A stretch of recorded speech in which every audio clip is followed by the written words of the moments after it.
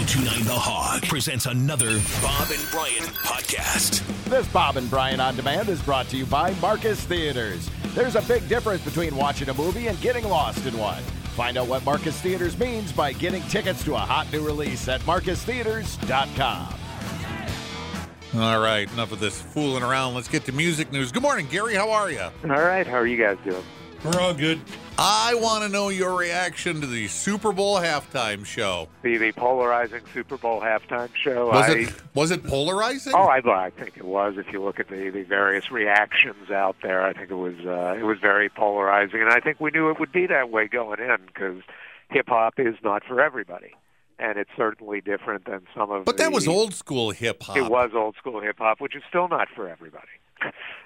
So, I certainly know some of what I would call my oldster rock friends had some problems, consuming it. I thought it was wonderful. Was it the greatest halftime show ever? Because that's what they were proclaiming. That's what they were proclaiming, but that's part of hip hop too. Okay. You thump the chest. I would definitely consider it top 10, possibly even top 5. Were you shocked at the... Yeah, but so there's the 4 Up With People appearances. You're never going to beat up. You're never going to beat up with people. Michael Jackson on a jetpack.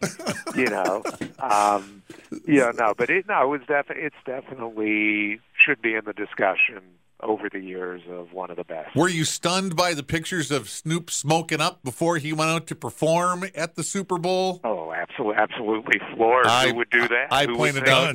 Anybody would do that. I'm just surprised he didn't have the whatever brand it was he was smoking. He didn't have that on his shirt or on a ring or something. Because I said, I'm sure Tom Petty didn't do that before his Super Bowl appearance. No, not at all. There are lots of acts, I'm sure, who didn't.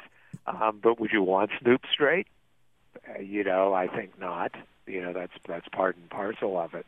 No, I thought it was a really exciting, good energy.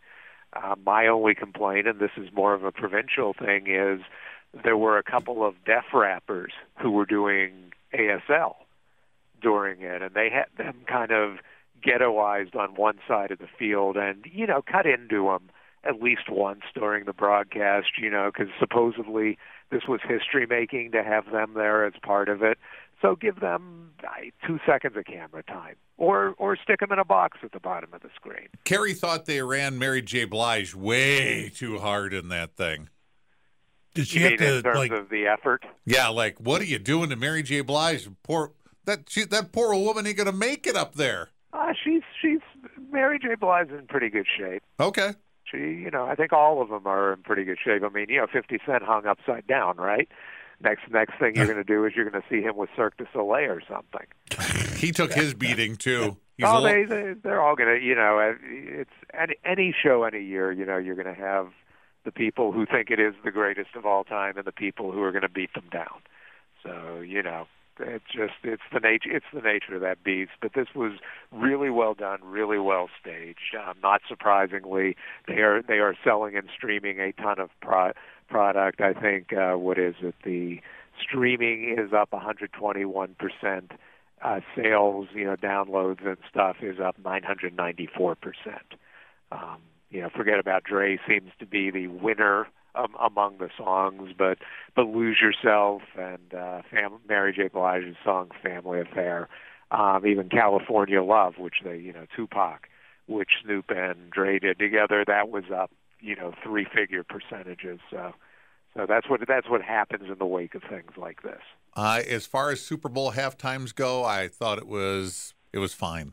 It was really entertaining, and it didn't take that much time out of your life. I didn't really care for the Barbie dollhouse set, but But they got to be on something. Well, that was Compton.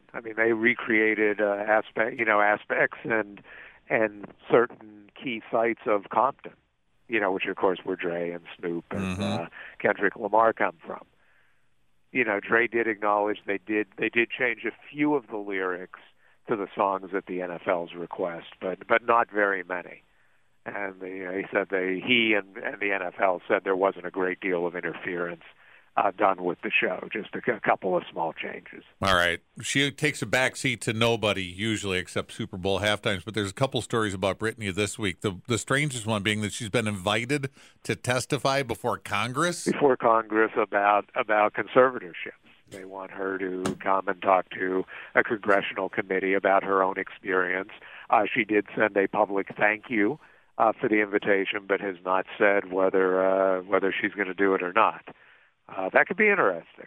They can subpoena her, right? They could subpoena her if they but felt this like is just a request. This is a request, an Right. invitation. She hasn't done anything wrong. Why would they subpoena her? They just want her you can input. be subpoenaed. No, they're not. They're already. not looking to enact any great change in the conservatorship laws yet. So I think they would just like to have her. You know, it would serve a lot of purposes. Some for the public good, some for the individual legislators' good, to have her testify in front of a committee.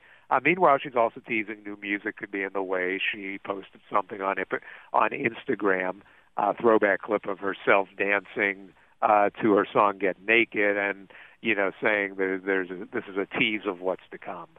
So yeah, we'll see. We'll see if that means more videos or if it means more, some new music. Yeah, surely she's overdue. The question is, does she feel freed up enough now to put some music out again? There haven't been any stories about her, driving off the rails or anything. Not really. Oversharing a little bit maybe, but that's, you can't, that's not neither a crime nor is she the only one who does that. Right, a little public argument with her sister or family, that's really... You don't get locked up for that. Some people make money off of doing that. And Britney may be among them. Yeah, so nothing this, really too weird there. Speaking of arguing with family members, what's this disturbing news about Mariah Carey and her brother? This has been going on a little while. So, Mariah Carey's brother has sued her for defamation based on her memoir last year, The Meaning of Mariah Carey. She had a lot of unflattering stuff in there about him, and including allegations that he dealt drugs and, and had, quote, been in the system, unquote. So the brother sues for defamation. Mariah, and her camp counter that no, it's not defamatory, especially not if it's truthful. It went in front of a judge, not the case itself, but whether he could or couldn't sue her, and a judge has ruled that he can. The judge did drop a few of the claims of the suit, but is letting a couple others go ahead and said, yeah, these could be interpreted as defamatory, and he deserves his day in court to defend himself. So he has said that it's caused him severe and extreme mental anguish, as well as a serious damage to his reputation. So what did Jake Gyllenhaal do to Taylor Swift that she wrote a song and he said there was backlash? Well, they did date for a certain amount of time, and so supposedly her song "All Too Well" was about their breakup. And this has been considered to be about that for years. And so Jake, in a new interview, said that basically he had been the victim of some real cyberbullying because this song came out. It was linked to him. He said it has nothing to do with him. It's actually a song more about Taylor and her relationship with his fans. And he says in this interview, there comes a certain point where all of us as entertainers, and Taylor in specific in this incident, we have a responsibility to put the kibosh on things like this. And so he's basically saying Taylor should have come out at some point and said, look, don't bother the guy. The song's not about him, but that he feels that she kind of let it run, to her benefit. But even if the song was about him, couldn't she also come out and say, she could have done that. I vented. I got it out of my system now. Yeah, leave the guy alone. Sure. Or she could have said, you messed with the bull, you get the effing horns. Well, I think I think that's what she said without saying anything. So any other future suitors, be on guard. Well, and always this has been the case. Well, I mean, you got to think twice about Taylor Swift. The beginning of her career, she's in a very nice, apparently solid relationship now that hopefully... For now. Hopefully this lasts. We thought Kelly Clarkson was in a good relationship at one time, too. We did, and now she had to give up part of her ranch. So, we thought Brad and Ange were a happy couple at one time. Just be aware. Deacon Fry, he is not going to make the opening lineup for the Eagles tour. Not at least not the beginning of the tour. Apparently on doctor's orders. They haven't said what the issue is, but they did, since the tour is starting tomorrow night in Savannah, Georgia. You would think that if there was somebody who couldn't answer the bell in that band, he would be the last guy. He's what, 22? Not only the youngest guy, but, ostensibly Vince Gill, I think you'd be surprised. Vince has had his day, but he's not, say, Joe Walsh when it comes to that. But yeah, apparently Deacon is under doctor's orders to rest, to stay home, to not be part of the tour, at least not for now.